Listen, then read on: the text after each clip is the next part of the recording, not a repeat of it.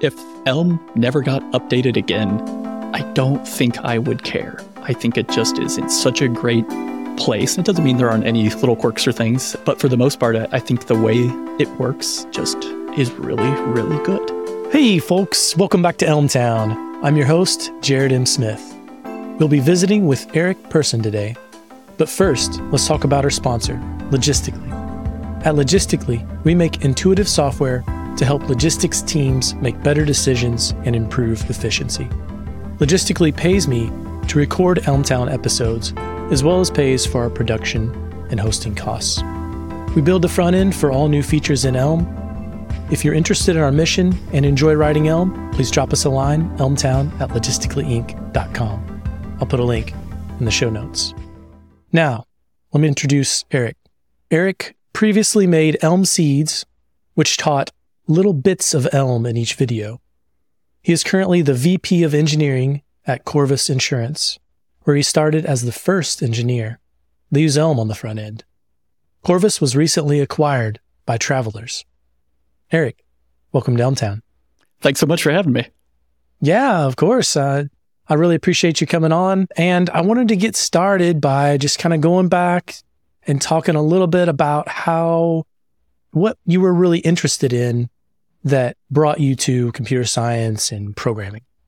Yeah, for sure. So my mom was a computer scientist. She studied at Iowa State and always had some job in software. And so I was exposed to it pretty early on. And so after we got the family computer at, I don't know what I was, age 7, age 8, something like that, we started getting kind of small introductions to it through games and things like that. And then just started trying to do more, especially for school projects. I remember learning HTML to do a particular history day project in 8th grade. And so you just kind of got started and then took some classes in high school.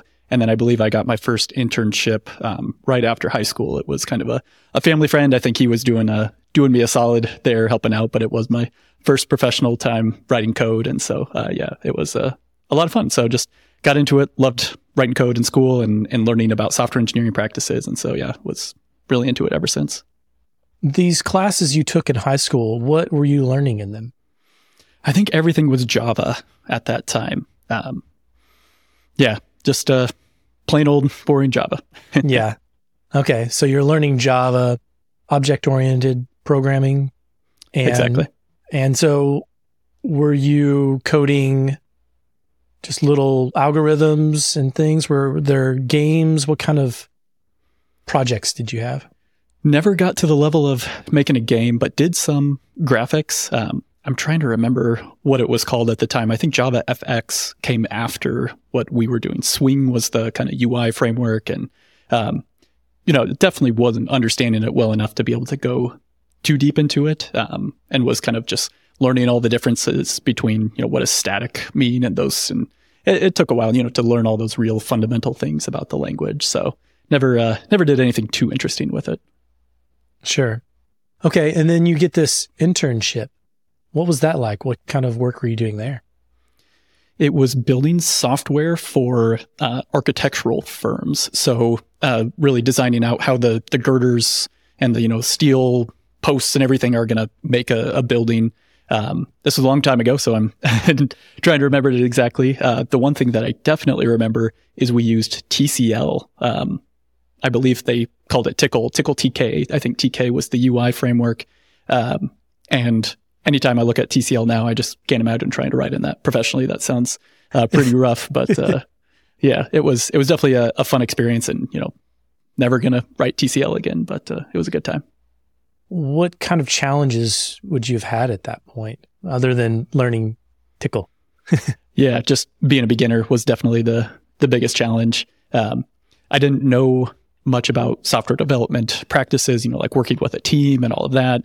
It was my first exposure to version control. The tool we were using was called RCS at the time, which is kind of the thing that predates Subversion, which predates Git. So yeah, just getting exposed to a lot of that, learning how, what it means to be a professional software developer was a big change, because you're still just learning how to code in the first place. Right. Okay. So you're learning on the job. Did you have any particular mentors, or were you just kind of asking questions as you went along to whoever would listen, or were you taking classes at the same time? How did that work? Yeah, still taking classes at the same time. And then as far as mentors go, that company, it was called Design Data, based in Lincoln, Nebraska. Everyone there was so incredibly nice and gracious with their time and willing to help this, 18-year-old kid try to figure out what he's doing. So yeah, a bunch of people there did so much to help me, navigate code and understand what I'm doing. The first project I remember was to put in a checkbox in the print dialog to reverse the order of the print. So if you're trying to print out 50 pages, does it start with 1 or start with 50? And so just trying to track that down and make it work properly, takes a lot. So I just always really appreciated all the help everyone gave. So you're starting out, you're learning. What happened next? Where did you go from there? So there it was, time to go to school, go to college. I went to the University of Nebraska and started with a computer engineering degree. And I think by my sophomore year, switched to computer science. I realized really quickly I loved the software aspect, and the hardware aspect was a lot less interesting. So I really went into the software development world and tried to learn everything I could there, from building operating systems to the actual development practices to just building web applications and everything like that. You're kind of getting into web development at this point. Had you had any experience up to then? Nothing up until then. And I think all of the web development experience at that point was just on the side. So school projects and those things were writing Java or writing C, and the curriculum was just a little outdated at that point. And so anything on the side was kind of how you found the web. So I got an intro to Ruby on Rails back in, this is probably 2006 or so. So fairly early in those days. And you're just reading things like Slashdot and learning that this seemed to be the future. And so, wanted to learn that and stuck with it ever since. Or not Rails specifically, but web development. Right. Okay. Yeah. So you stuck with web development for sure. So after this point, did you discover Elm while you were working there, or was this later on? It was a bit later on. I was really interested in Lisp, just learning Lisp. Partly because it was functional, partly because it was just totally different and nobody seemed to really know a lot about it in my circles. So I do lots of research and I discover Clojure and ClojureScript, and I start working with those, and eventually I get to a point where it's just not quite clicking, everything, not just the functional world, but ClojureScript and how it, I think, integrated with React, and just wasn't quite clicking. And then I started reading that ClojureScript was using a lot of elements from Elm. And so I say, okay, well, that's interesting. I should go learn a bit about Elm. And then Elm just clicked instantly. I just understood it. I loved how simple the language was. I loved the Elm architecture, and the way data flowed through that. And it really clicked. And so I just kind of stuck with it ever since. Okay. And so you're learning Lisp before you get to Elm because it's functional, right? You said. Right. And because people didn't really know a lot about it in your world. So then why Lisp and why not Haskell or, whatever else may have been around? F#, I think, might have been around. I don't think I knew any of those others. I think I just read about Lisp. I believe that's probably a Slashdot thing, that was a very popular thing to talk about there. And so I'm sure I just kept hearing about it, and I knew that the functional orientation was just very different, or at least was always described as very different. And so, once I got into it, I knew I was getting close to something. And then, it really took learning Elm to fully grok what I was doing. Right. And so that's when it clicked, but you were searching for something up to that point. What did you feel like functional programming was just different, and so it was new? Was it that people were talking about it a lot, or was there something that you felt was missing from what you were doing with Java or Ruby or whatever the languages that you were using previously? In hindsight, I think I can say I was searching for something. At the time, I'm pretty sure I just wanted to do it because it was different and esoteric and just seemed like kind of a way to fight the man in some sense of just, my job is making me write C# and .NET, or if I go look for another job, it's going to be Java or something. And so, what's just the thing that's different? So that's really what I was looking for. Interesting. So then, you do discover Elm. How did you discover Elm? I think it was just reading more and more about ClojureScript. And I believe his name is David Nolan, who wrote a framework on top of ClojureScript, which is now escaping me. Or I think he wrote ClojureScript in the first place, and then some frameworks on top of that. But I kept seeing him say he was inspired by Elm and took lots of ideas from Elm. And so I finally decided, well, I'm just going to go straight to the source here and check that out. And so once you see that, and because it's so focused on web development anyways, that just, again, really helped make it so easy to get into and understand. Yeah, that's right. Okay. So you said that ClojureScript was inspired by Elm. You saw that, you like, okay, let's go to the source. Let's check what this is about. It clicked. And so you liked it, but I'm guessing you didn't immediately go find a job writing Elm in production.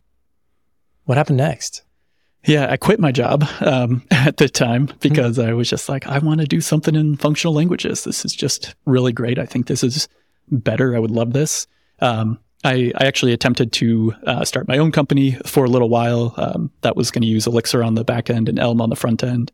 And I eventually burned myself out on that. I was trying to do it solo, and I was really enjoying the programming, but trying to do the sales and those things, enjoying those a lot less. So after a year of that, I finally decided to go look for a job again, and was looking for something that was a completely brand new company, something where there wasn't already any code and the languages weren't chosen and those things. And so if I could find that, I could come in and set those as the languages as the first engineer.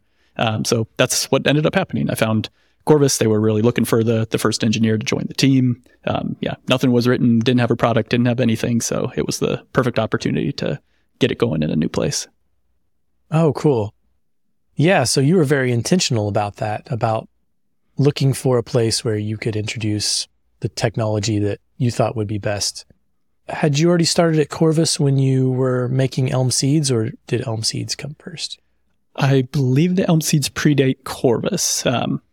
Yeah, definitely they did. I think I had started those at the previous job and continued to work on them on my kind of year off. And then eventually I trailed off after a while, just got, you get busy with other things. And I kind of look back and wish I would have kept doing more, but I was proud. I made it through 50 some episodes, so I felt pretty good about that. Yeah, I believe 55. So yeah, I think that's really great what you did provide, the opportunities for others to learn. And actually, there's a question that I've paraphrased from Andrew Leonard's here. What did you learn from doing Elm Seeds? And did you learn anything that you wanted to incorporate into your language, Erie?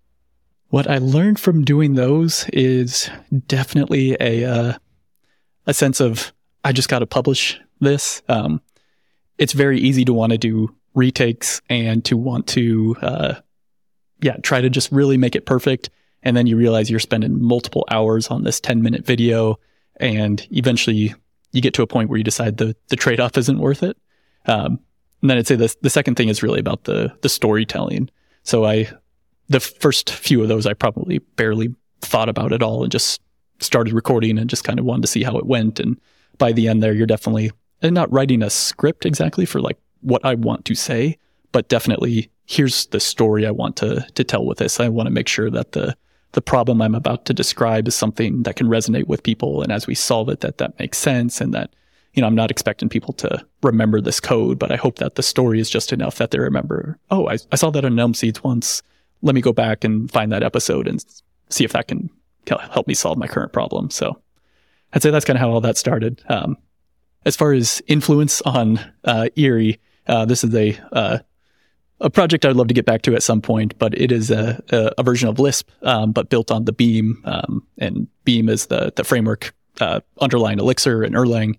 And so I don't know how much of that inspired it, other than I just still really like the idea of Lisp and would like to make a language. I love the Beam. I think it's just a super powerful platform. And so I know there are Lisps out there for the Beam, but I was really interested in making my own typed Lisp. So I would say, yeah, the biggest influence is definitely the Elm types just in general, and being able to leverage those in other environments. Okay, cool. Yeah, so you learned some about storytelling, right? And about just getting things published. At this point, as you were kind of learning and you took this year off and you were building out this product, I guess at first, what was this product you were trying to build? Yeah, it was end-to-end encrypted communication and collaboration software. I still like the idea of it, but the way I think about it is when you use something like a Confluence or a Notion or any other sort of wiki documentation software, Google Docs, your company is storing its most valuable information on somebody else's servers. Not to say, Google doesn't take that incredibly seriously, and, it's certainly encrypted at rest and encrypted in transit and all these other things. But if some nefarious actor at Google or Notion or Confluence or wherever still wanted to see your data, they could get to it, right? There's access controls. Again, they take it seriously. They try to protect it, but they still theoretically can read it. And so I really like the idea of more of an end-to-end encrypted solution where I, as the content hoster, could not read it no matter how much I wanted to. And so, one, I think there's a lot of companies out there who would really benefit from this effectively against government spying, but then also just to feel extra secure about their data. So, I still like the idea. I don't think as many people see that kind of end-to-end encrypted solution as a necessity. And I think they all trust Google just fine to host it and not worry about it. But I'm sure there's a niche set of companies out there who would actually appreciate having that extra layer of safety. So I have another question from Luke Heafield via Andrew Leonard's. It is, quote, "Why did you decide to use Elm at Corvus? What other options were you comparing at the time?" End quote. And I know you mentioned that, you had learned Elm as a functional language and it really clicked for you, but were there any specific qualities that you thought really made Elm the choice for you? For sure. I still continue to think that the type safety is just an incredible benefit. And it's not the type safety in and of itself. It's also what the types allow. And I think a lot of people, Luke, as the person asking the question, probably understands this pretty well, is the way to model your problem and your domain. And right, I know there's a common phrase out there is to make impossible states impossible. And once you kind of learn the value of that and get to see it in action, you just really start to think like, hey, this is a better way to do things. And so to me, that, again, that's just part of the like, oh, this just clicks. This just makes more sense. I think it's better. I think we can have more people work on this together. And then the other side is that I know when you pick a more esoteric language like that, you have a lot of people in the world who really want to work on that professionally, and they will go out and they will seek those roles. And I know Paul Graham wrote an essay about this. I think it was called the Python Paradox or something like that. But this is back in the 90s when Python was new. But same idea. The people who wanted to work in Python tended to be really great developers, and they were seeking out those Python jobs. And so it was a great place to be. So I saw Elm as the same opportunity that we could offer this, and we would get certain people who are going to apply because they really want to work in Elm. And so I think that's worked out really well for us. A significant number of the engineers on our team either had Elixir or Elm experience coming in the door. And so that is a great leg up for them. And I think it helped us tremendously. Obviously, the type safety you mentioned is important. The other thing that you mentioned was the ability to work as a team. Could you elaborate on that a little bit more? Yeah, I think it kind of comes down to that domain modeling.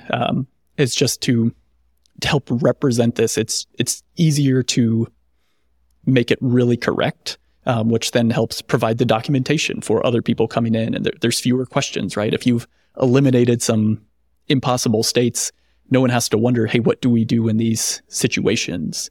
I also really like that it kind of forced you to handle every case kind of literally in a case where, just like what happens if there's an error, right? Especially when you're doing web development, the server might disappear for a second, and we need to handle that. And so I loved that Elm really forced everyone to think through that and operate. So our software probably does a lot better job than most of just showing error states because you end up having to think about it. So I always really like that too.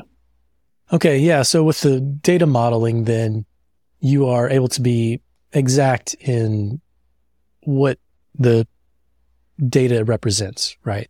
Instead of using a Boolean, you can use a custom type and it can be oddly shaped. So maybe, there are two states where something's on or off, but maybe there's an ambiguous state where modeling it in a different language, you might have to use multiple fields and then you'd have to read through the logic to understand how those things relate together. But with Elm, you can model that in such a way that, it makes impossible states impossible, and you can combine those things and read it. And like you mentioned, it's self-documenting in that regard, right? Yeah, exactly. What other options were you considering at that time, or were you pretty much by the time you got there knew that Elm was the option, or did you have something else in mind? Pretty much knew Elm was the option. Yeah, as I said, as I was looking for a place where I could bring Elm to it. If it, for some reason, wasn't going to be Elm, then you just fall back to JavaScript. I'm pretty sure React was plenty popular at that point. I probably would have, I didn't know it, I haven't used it, but I probably would have looked into it because people kept saying it was very similar to Elm, so I would have gone for the closest thing I could find. To elaborate a little bit more on this discussion of the ability to bring in folks who are already interested in Elm, I believe the article from Paul Graham you mentioned, and kind of getting that expertise coming in. I have heard a few folks mention that, but I've also heard this other argument that it's difficult to find people to hire. Have you had any of that where it was like, oh, there's not enough people and we need to hire more? And maybe you could elaborate a little bit too in this as well about how many engineers there are at Corvus and that whole process. We have about, I think it's 54 engineers on the team. Many of them did come in with zero experience in Elm or Elixir or any functional language. And we knew that was going to happen. So we built a very intentional training and onboarding program for folks like that who need to get that exposure and they need to get it really rapidly. We do, especially in your first few weeks here, lots and lots of pairing. I think we have a really great code review culture to try to help people understand when they could do things a little bit differently. Kind of going back to that, how do you model something? I know that's a question people ask in code reviews and that kind of thing, to think through that. We just try very hard to teach people. We make it very clear up front. If you don't have experience in either of those languages, that's totally fine. We will definitely still accept you if we think you're a great engineer. We'll just take the time to teach you. So you do both. It's certainly a double-edged sword if you only hire people with that experience. So we made sure to keep it open. Right.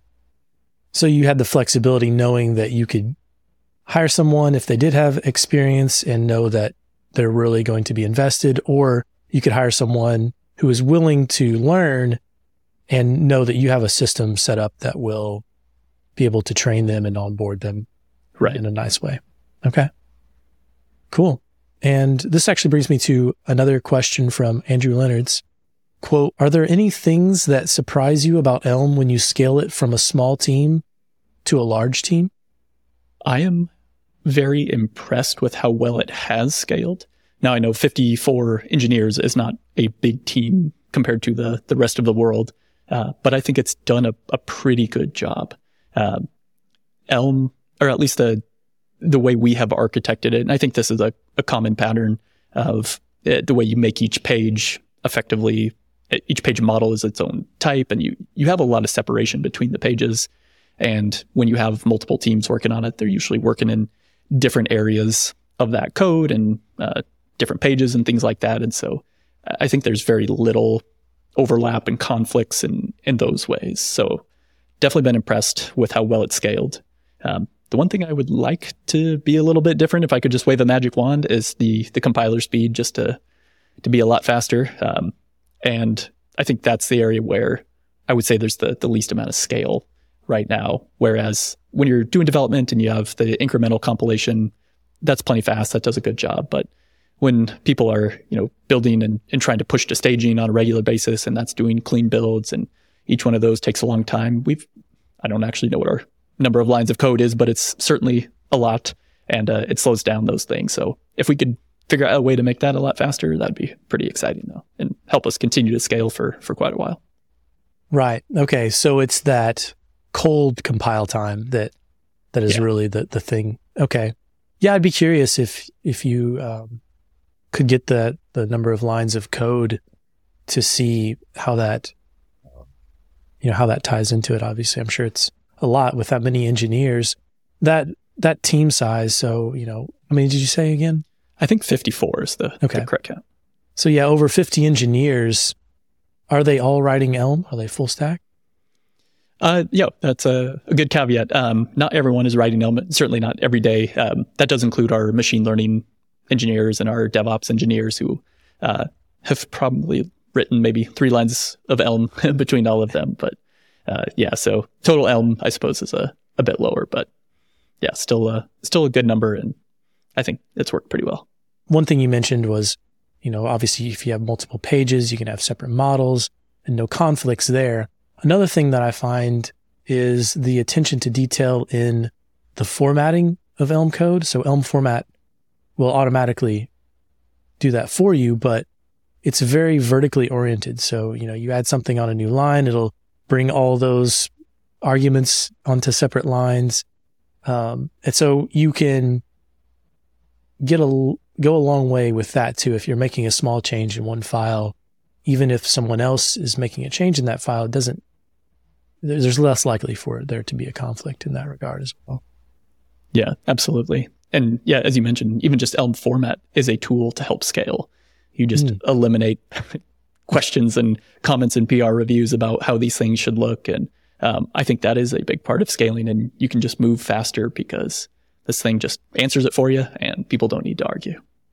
Yeah, that's a good point, as opposed to other configuration tools or formatting tools that have a lot of configuration. Right. Yeah. Okay. So use Elixir on the back end at Corvus, correct? Yes. So one question I have is, how does the static nature of Elm plus the dynamic nature of Elixir work together at Corvus? With that HTTP boundary, I think it works really well. I am in the camp of I would love to have types in Elixir. Now, if you see my language Erie, it's effectively what I'm trying to do. I know there's a lot of excitement on our team about types in Elixir actually coming from the Elixir team. I think there are plenty of people who like not being restricted by it.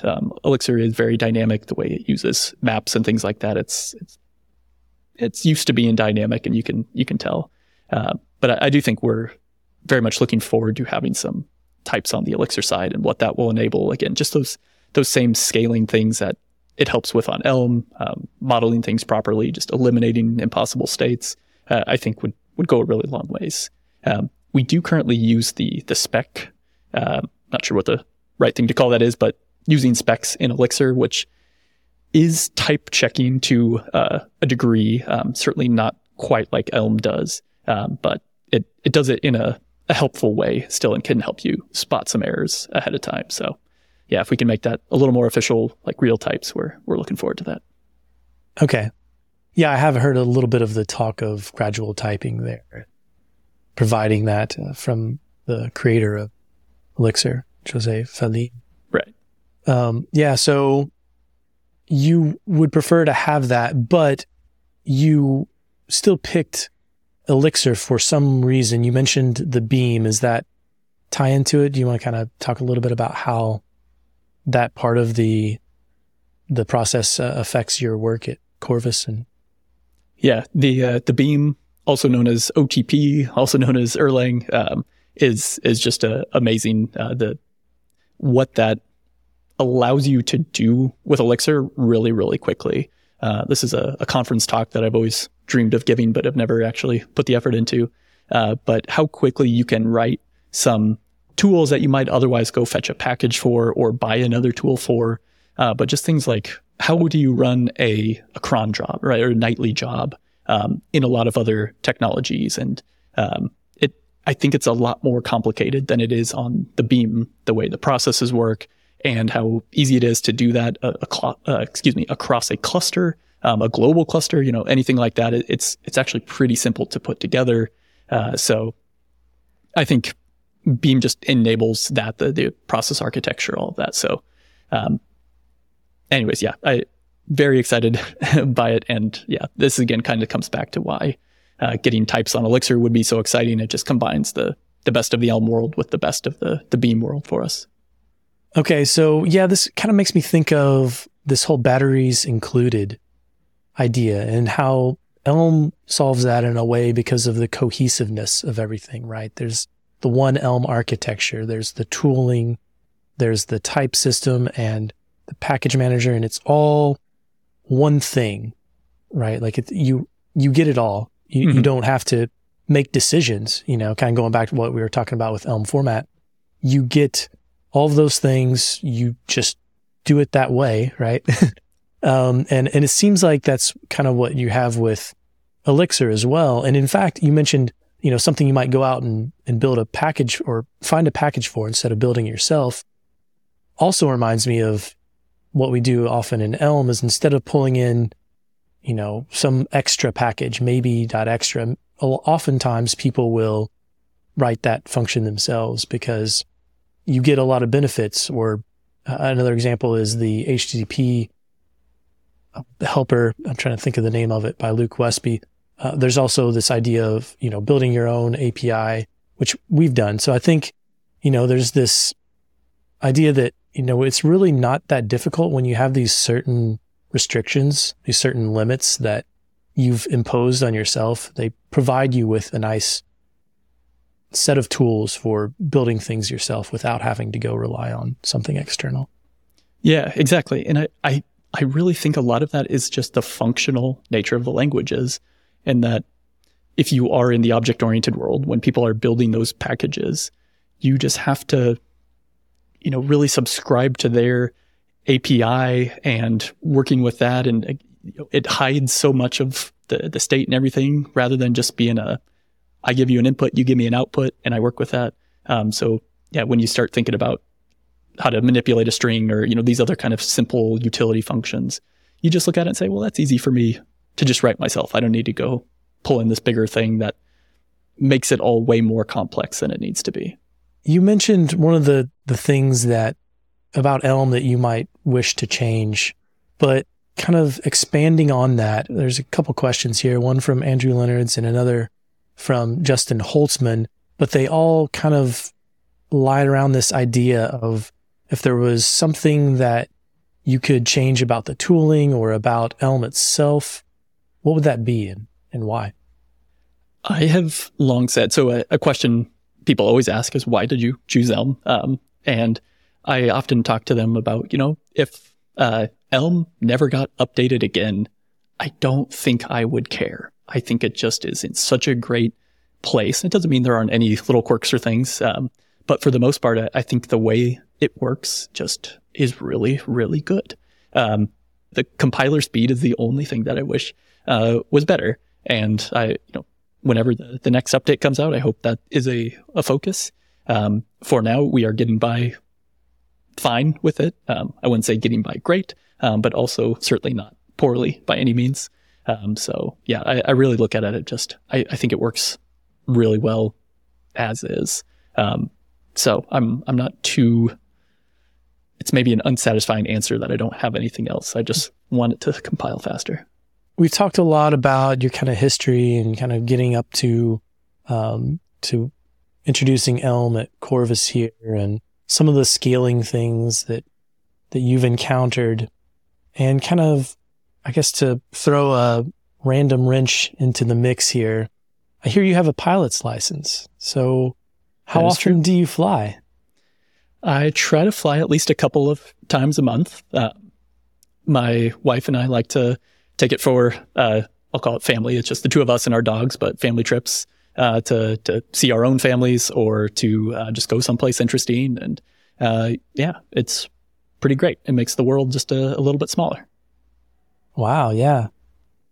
So you fly a small plane then? Exactly. It's a Mooney for any other pilots out there. But yeah, just a little 4-place propeller-driven plane. Okay. Cool. Yeah. Well, I only have experience in that through my former employer who had planes. And so when we would go on trips, we were in healthcare and we'd fly out to different hospitals. And so I'd get on the plane with him. It was a little, dual engine prop plane there. But I imagine that would be fun. You're mainly doing it for pleasure, right? Not for exactly. work. Yeah. Okay. Yeah. I think a lot of engineers would like flying if anyone out there wants to go do their discovery ride and try it out. Especially as you advance in it, you're kind of programming the plane at a certain point. I just got my instrument rating after I've had my license for probably 15 years, and it took me a while to work my way towards this. But at a certain point, you're following some rules and you're programming in the plane and you're trying to make all these things work together. And it's really a lot of fun. It's very challenging, but a lot of fun and rewarding. Cool. Yeah, I like that kind of programming the plane. That's an interesting way of looking at it. And maybe if you don't mind to explain what the instrument flight is, how that works. Right. When you first get your license, you are allowed to fly day and night, but not in bad weather, or basically you're not allowed to fly in clouds. When you are in a cloud, you cannot tell which direction you are pointed. You can very quickly get yourself in a lot of trouble. So the instrument rating is teaching you how to trust the instruments in the plane. And so those are the ones that are telling you which direction are you pointing and how fast are you going? And basically, are you being safe right now? It's many, many hours of training to get to that point. But yeah, like I said, very rewarding. And it also expands your ability to go places. If there's clouds there, a lot of people can't fly in. So now I can. I mentioned at the beginning that Corvus is going through this acquisition by Travelers. I have a question from Kanishka Atsimi via Andrew Leonards. You've gone from seed funding to publicly announced acquisition. Would you recommend Elm to a team? What if the team didn't have an active champion for it? Cool. I would recommend Elm pretty strongly. If you asked me a couple of years ago, I think I would have said absolutely 100%. There are some interesting things coming out, and definitely like Elixir Live View, which is fairly close to, I would say, like a direct competitor for Elm. They're very different, but it's just another way to do user interfaces anyway. And so for Kanishka's question, I guess, I would still recommend Elm. I'm still very happy with us using Elm at Corvus. If there is not an internal champion, then I think things won't go as well. I think it helped at Corvus that I was at least the internal champion for a little while, and now many other people have picked that up and ran with it. And so, I think that continues to mean Elm will have success at Corvus. So if you don't have that person, I think it's going to be difficult because it is something new. It's not the status quo. So a lot of people take a lot of pushing to get through those things. Sure. Yeah. Maybe you could elaborate a little bit on your role as the champion, what some of the things that you did, some of the processes you put in place or things that you overcame, how you went about making sure that Elm could grow at Corvus. We did a couple of things. So I mentioned the training and onboarding and how important that is. And that's really just from looking around and hiring people and saying, well, we messed up. I'll say I messed up. I didn't help you succeed here in your first few months, and you eventually picked it up and got used to it. And that was great for you, but I should have done more to help you get there. So trying to make a more systematic solution to that as we were growing really rapidly. what can we do? So let's put this training in place. And what does that mean? And how often should we do this? And so spending a lot of time on that, just helping get people onboarded. But then also knowing that people are going to forget 90% of what you tell them during onboarding. What is this kind of continuing education thing we could do? So at Corvus, we do something called the Corvus Developers Conference. It's probably about every 2 weeks. One of the engineers on the team just hosts a talk and can talk really about anything. It doesn't need to be Elm specifically, but I think early on we did lots of that on here's how I did this neat thing in Elm in our current code base, or here's this neat thing that Elm does that we don't use, but maybe we should think about, and just trying to expand everybody's knowledge on what's possible and what we do and share those, and really just finding anything we can share, right? If somebody puts up a pull request that does something interesting, trying to share that around to more people and get them to go look at it and understand it and know why we're doing that. I think by just continuing to show it off all the time, you do a pretty good job being the champion and getting people excited about it and willing to continue to invest in it. Yeah, that makes a lot of sense. This reminds me, this Corvus Developer Conference, of something we do at Logistically called Technical Topics, where, we kind of go around robin of developers presenting on whatever thing they're interested in. And of course, mine ultimately end up being somehow related to Elm. That I think, of course, you can champion a technology in that way, but I think it also does so much for the team culture, because you're creating consistent learning, right? Like you said, folks come on and they have some set of knowledge, and then you're trying to give them more knowledge, but that you can't feed all of that in at one time, right? A lot of things get missed simply because of information overload.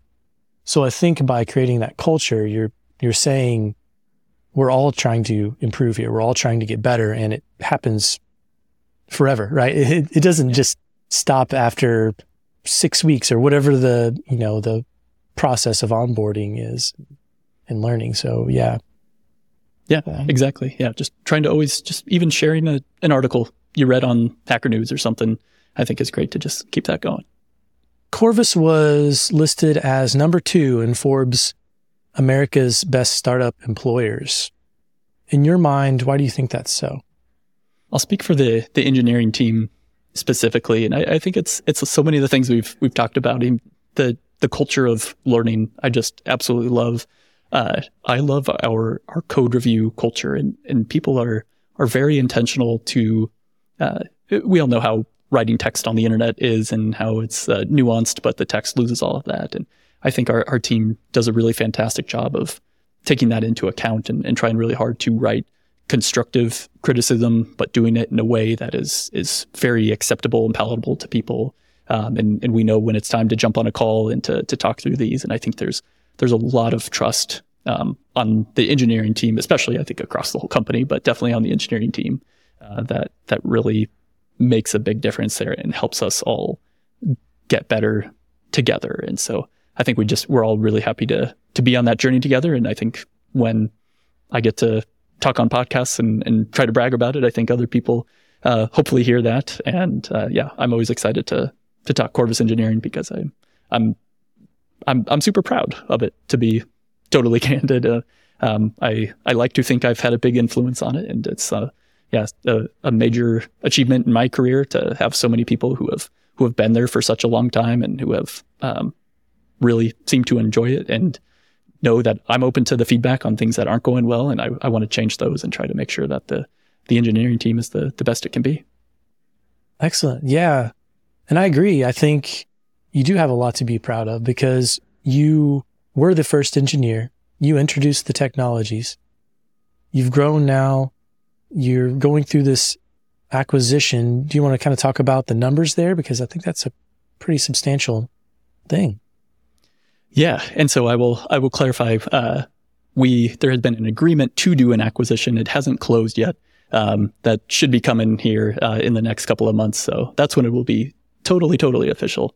But in the meantime, Travelers, is the acquiring company. They published the number on their website during it. It's a $435 million acquisition. And I think everyone here is super proud of it. The cyber insurance landscape is a very dynamic place, and we think we've done a lot and are really proud of what we've done as a company. And we think somebody like Travelers can really just help us scale and grow significantly more quickly than we were able to independently. I have just a couple more questions here. One from Mike Themes via Andrew Leonard's. You've mentioned some of the things that you would like to change, or the one thing, I guess, that you would like to improve about Elm. But this question is, quote, what are your thoughts on the future of Elm? Unquote. I hope it keeps going. I know a lot of folks can express some nervousness around it. This is where I always try to back it up of, if nothing else changes, I'm totally happy. I love Elm. It can just stay like this. Evan tends to be pretty quiet. I'm also not out there looking as much as I know a lot of other people are. So from my perspective, is the only way I can see this, but he tends to be pretty quiet and then kind of comes out with a big bang release. I hope that keeps happening. It has been very quiet for the last couple of years, so I hope he and anyone else contributing are also very invested in the future of Elm and would like to see its continued use through companies and its growth. So I'm cautiously optimistic, but again, just for anyone on my team who's listening or anyone out there who's thinking about Elm, there doesn't need to be any more updates. It's really great. I would continue to use it. I would start new projects with it. I think it's fantastic. Yeah, I see what you're saying. The core Elm compiler and the language itself is done enough that the community and the ecosystem around it, I think, can continue indefinitely without any major changes. I mean, really, to me, I haven't found anything even a minor thing that I've needed to work around in years. Right. And we write, code every day. At least I write Elm code at work every day, pretty much. So yeah, I think you're right. That it would be great. I think that those releases create excitement, right? But as far as just getting things done, doing what you need to do, using Elm for building web applications, to me, I can't think of a better tool. And so, yeah, I think that from that perspective, the future is bright. And then I guess before we get to picks, the last question I have is, what are you excited about? As of right now, this upcoming acquisition for Corvus is just the most exciting thing we're going through right now. We know in so many ways it's going to mean zero change, and in so many ways it's going to mean everything has changed. So we'll just kind of get to see what that really means after it closes and after we kind of get into it for a while. So that's what's top of mind. And yeah, I think Elm's got a great future at Corvus. I think Elixir's got a great future at Corvus. I think the stack that we use is really good for us. And yeah, just excited to keep building and expanding what we've done so far. It's obviously been very good so far to you. Obviously you've been able to grow and expand with Elm and the team size and now looking at this agreement to acquire. Yeah, it sounds like it's been a good experience. What picks do you have for us today, Erik? The first one is an article called Interesting Bugs Caught by No Constant Binary Expression. It's a feature in ESLint, which I don't use because we use Elm, but I just found it super fascinating to see the different kinds of bugs that this review feature can find. And one, it's interesting because we don't have these issues in Elm, so it's not an issue for us. We don't have to worry about it. But I do think it really just shows off the power of what effectively kind of static checking can do, whether it's static type checking or other types of checking. But this person writes an article about the bugs they're finding, I think, in like Facebook's code base or React code base or these things, and just how, what Elm saves us from. So I just think that's pretty great. And I like to see it in other languages and other people catch on to what static analysis can do for you. The next one is a YouTube video called Training AI to Play Pokemon with Reinforcement Learning. I find anything like that fascinating. One, just Pokemon is super nostalgic. I still have that that in the Game Boy somewhere in my closet, like that cartridge in there somewhere. And just spent so many hours on it. So one, it's just that, but then two, actually seeing somebody do a really great job describing what reinforcement learning is and how to use it. And you can see the impact of it right away of how it kind of learns to play this not very simple game. It's kind of simple in the terms of there's only a few inputs, but it's a long game and complicated. And so just getting to see how you manage rewards and what that does for it. So really enjoyed that. Super easy to understand video. Highly recommend. And then the last thing is just something that's been on my mind for a while. It's a book called the Data Warehouse Toolkit. If you've ever wondered when people say a data lake or a data warehouse or a data lake house or these kinds of things, what are they actually talking about in real practical terms? Even just the first chapter of this book does such a fantastic job describing data architecture and what it's useful for. And then there's a bunch of chapters after that that really go into different use cases. So I just have really enjoyed learning that, reading through it and really trying to understand what does an enterprise level data warehouse look like, and what can that be used for? So those are mine. Like I said, all over the map, but all things on my mind right now. And just I think very cool, fun to learn things.